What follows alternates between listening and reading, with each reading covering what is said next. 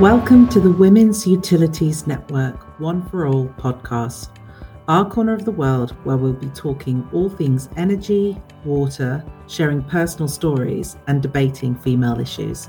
Enjoy.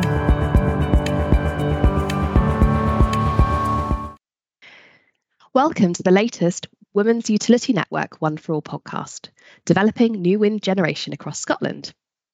I am Karen Hosking, Industry Advocate at WUN, and I'm very pleased to be joined today by Logan Black, Principal Business Development Manager at EDF Renewables UK. This podcast will be focusing in on Scottish wind generation and what challenges new projects face to completion. On a recent visit to Edinburgh, as our plane approached into land, it was clear to see the way that the Scottish landscape and communities have continued to develop wind generation in Scotland. There are turbines as far as the eye can see. Today, Logan and I will be discussing how renewable energy is developing across Scotland and indeed all around the UK to meet net zero carbon targets. Thank you so much for joining with WUN today for the podcast, Logan. Can we start off? Please, can you tell us a little bit about your career journey to date and your current role at EDF Renewables? Definitely. Thank you, Karen. It's exciting to be here and talk about renewables in Scotland and with a focus on onshore wind. So from an early age, I've always had an interest in energy.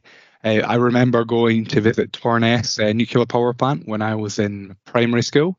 We had a tour of the reactor and it was a great day. But what really struck me was there was a stationary bike in the visitor centre and you got to go on it and pedal as hard as you could to see how much power you could put out. I remember getting up to a microwave, but no matter how hard I try, I could never get up to the kettle. So that was quite a lasting impact on me. After primary school, I studied Bewley-Denny transmission line when I was in secondary school and wrote an essay on that and began to understand how important energy was to all of our lives. Around this time, I was deciding what to do at university and what I should be doing with my future career. And because I was good at physics and maths, a teacher recommended that I go and study engineering at university. So that's what I did, and I got accepted onto a mechanical engineering course. Initially, I wanted to work in oil and gas, and that's probably a bit of a surprise for anyone that knows me. But I had a few interviews in my fourth year, and after doing 2 energy-related modules, one in petroleum engineering and one in renewable energy and energy efficiency, I knew oil and gas wasn't for me, so I decided to specialise in renewables and took a master's in the field. So after graduating, I worked for a large multinational technical consultancy within the renewable energy team. I did a whole lot of interesting work across different technologies, ranging from run-of-river projects in Scotland to solar-based mini-grids to supply hospitals in northern Nigeria, which is a project I'm really proud of being involved in. Then moved to a small developer in Edinburgh, and that's when I really got into project development. It's where I got exposed to the commercial side of renewables. I learned all about the different agreements that projects need to actually be built, ranging from land agreements and grid connections and turbine supply agreements, as well as the operational projects. After being there for a few years, I went back into consultancy where I was fortunate enough to have the chance to do 2 really interesting secondments. One was for the Energy Department of the government, looking at energy storage, focused on long duration, BEIS at the time, now DESNZ. And the second was to a large water utility company where I developed a pipeline of solar projects and had sorts of interactions with senior stakeholders in the company to build the business case and explain the rationale of why we should be doing it. I've been pretty fortunate enough to experience a lot of different stakeholders in the renewables industry and do all sorts of different roles. But after the commercial secondment, I knew that was the type of role I wanted to be in, and that takes me to where I am today at EDF Renewables, where I look after a team of project managers to deliver our onshore wind portfolio. I look to either to grow it, either through merger and acquisition opportunities or by optimizing the projects so that they are the best they can be. Sounds like you've had such a varied career path so far. Thank you so much for sharing that, Logan. I, for one, did not know that you looked at oil and gas. That's really, really interesting. Really great to hear how your journey has been to reach here. So really wonderful. Thank you so much for sharing that. You mentioned now you work primarily with onshore wind.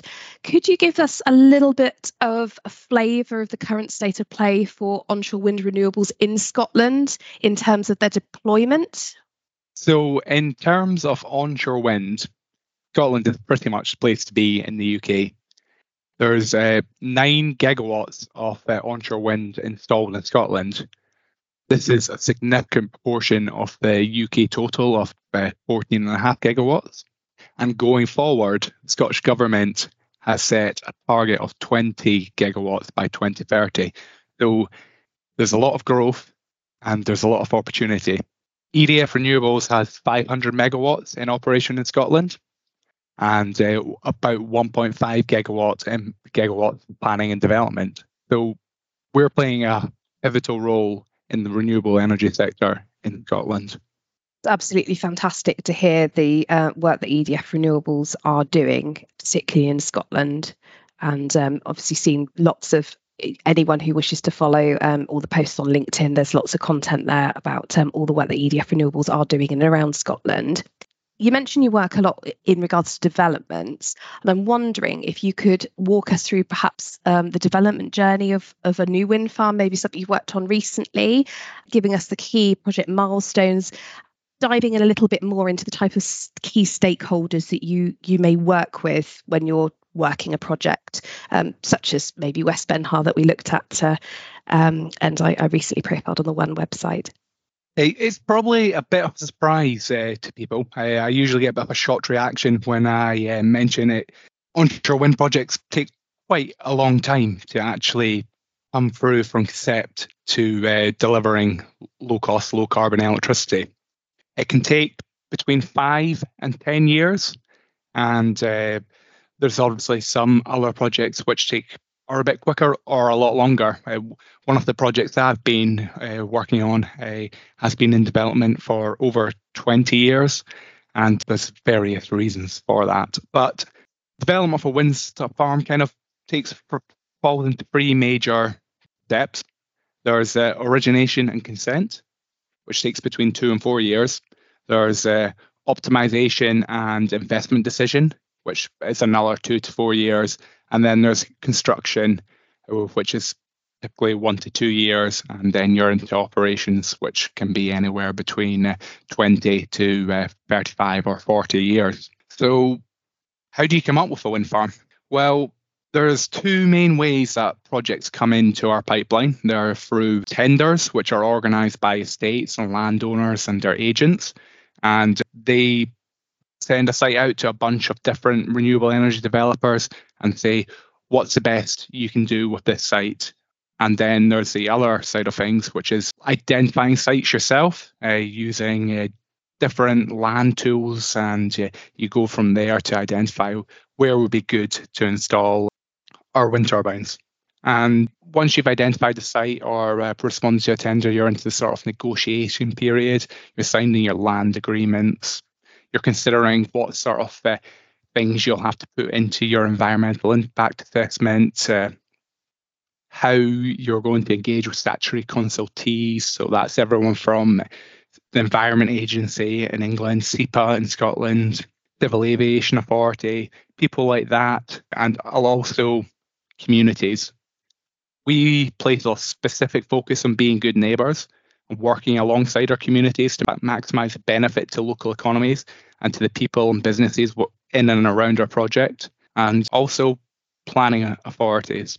Once we're doing that, we've identified what studies we're going to be doing.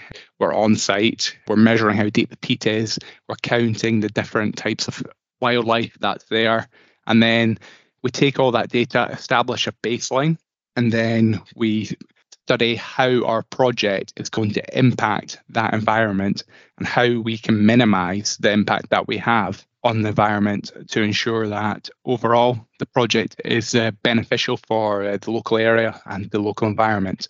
Once we've done that, we pull it together into a planning application and submit it to either the local authority or the Energy Consents Unit for review. During this time, we're also speaking to the grid network to understand when can we connect our project, how can we connect our project, how much is it going to cost, and understanding that sort of dynamic as well.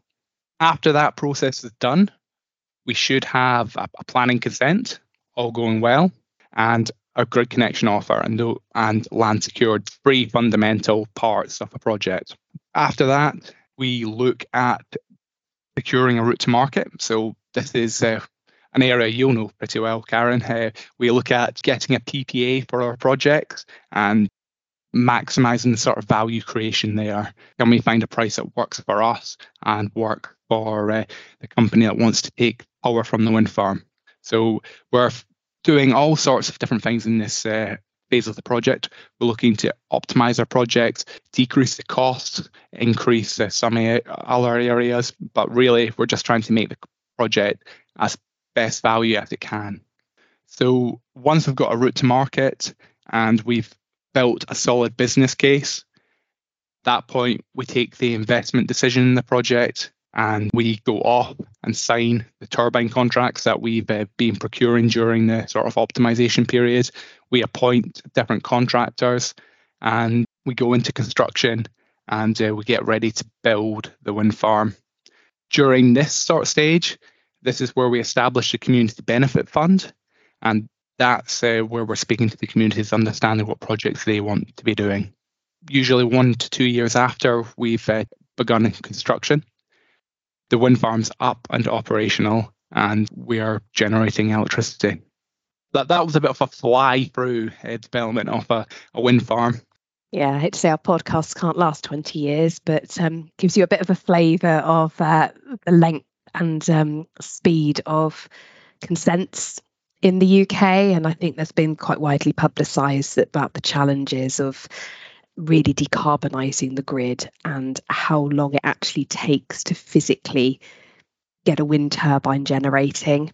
So I think it'd be quite interesting to see how government kind of deals with that in the future. But that's a podcast for another day, I feel. So probably touched on it a little bit, but what do you see are the key benefits and challenges onshore wind, and particularly intermittent renewables, I would say, present in terms of the UK's net zero ambitions? I guess where I'm going with that question is, how do you see the landscape changing with more and more wind farms being completed that are reaching the end of that journey you've just described? So I'll start with the benefits. Key benefits of onshore wind is that these projects are able to produce local, low cost, low carbon energy. And the best bet is it's a technology that can be deployed today. We're not waiting on any innovations and they can be deployed quickly. There's a whole heap of local benefits that go along with onshore wind projects as well. So these include things like supply chain jobs throughout the whole project lifecycle, community benefit payments, community investment opportunities, business rates to local authorities, and also a boost for local businesses. The key challenge for onshore wind is that the best resource is located far away from the centres of demand, and the infrastructure to get between the two needs to be upgraded. This can increase project costs and mean long connection timescales. Other challenges we're facing in Scotland include planning applications and the amount of time they take to go through the planning system, the grid infrastructure, and supply chain and access to what we call tier 1 suppliers. So an example of that would be manufacturers for wind turbine towers. But one area you touched on there is intermittency, and that is going to be a bit of a hot topic going forward. We're already seeing quite a lot of batteries deployed across the UK, which should help with this. These batteries respond to when wind turbines or solar panels are generating, storing the energy for release later onto the system. There's also other technologies which are some old, like pump storage hydro, which is basically a giant water battery where water is pumped from a reservoir in the low elevation to a high elevation. And there's a lot of people that are investigating this as a form of long duration storage to help smooth out sort of intermittency in renewables. Another technology which is relatively new to the renewables industry is hydrogen. This is an exciting area, and it's something a lot of people are exploring. And we are at EDF Renewables really exploring how that can help and what role that can play in the future.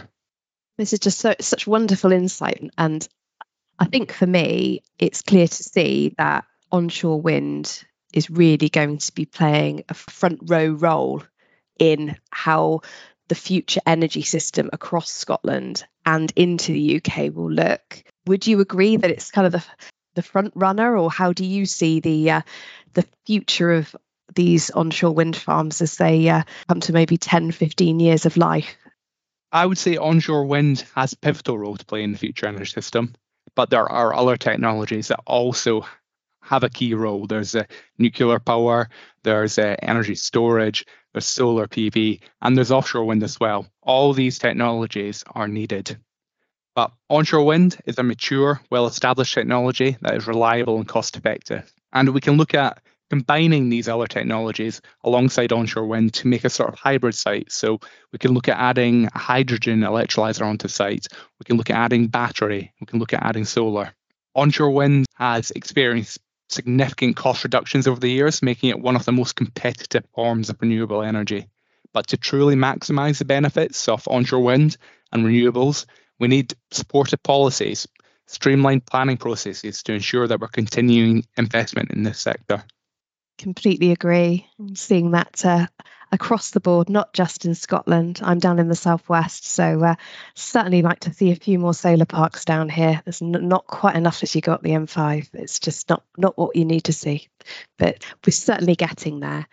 One thing that I would like to ask you is, obviously talking to you as part of the Women's Utility Network, and we're very aware as an energy industry, one are aware of the challenges to bring more leadership diversity into our sector. How do you view that in the area of renewables in regards to, the leadership diversity? Renewables does relatively well for diversity, but things can always be better. We're a relatively young group of technologies and a young dynamic, and I think that's reflected in the types of people that work here. But diversity is important. People from different backgrounds bring different perspectives. And when you're tackling a problem as big as net zero, arguably the biggest problem that we have to solve in this generation, which impacts everyone, you need to understand different viewpoints. You need to be open to challenge. In a world characterized by complex challenges, diversity is crucial for problem solving and adaptability. Diverse teams draw on a wider range of experience and knowledge and skills. It enables the teams to tackle problems from multiple angles and adapt to changing circumstances more effectively. And if there's one thing we need to be as an industry, it's be ready to adapt to change. Absolutely. And it's such an exciting industry to be in, and I'm really pleased to have hosted you on this podcast today. Wind developments and renewables, as everyone knows, are quite close to my heart. If you follow me on LinkedIn, you'll know what I do for a day job. So I always ask this question of my guests. So, what advice and tips would you give anyone who's listening in pursuing and developing a career in our industry? The renewable sector is very broad, and I've done a few different roles, and I've not even touched the sides. The key skills I've found to be important are project management and stakeholder engagement, but some of my colleagues focus on policy, planning, accounting, law, data analysis, and Karen, I don't even know half of what you do, and you're very much a key part of the energy industry, setting suppliers and generators together and marrying them up. It's very complicated, but there's a wide range of skills and expertise in renewables. So I would encourage you to look where your strengths are and look for a role that suits. We want to attract people from all different backgrounds into renewables. I would encourage you to be prepared to learn a lot. Renewable energy is very multidisciplinary, and there's a huge amount of different roles and skills involved in just a development project. I usually learn a thing or two from the people I work with. And I would encourage you to attend a conference or reach out on LinkedIn, get in touch with someone who works in renewables, and we're a very friendly bunch generally, so I'm sure they'd be happy to answer a few questions or give you a few more pointers.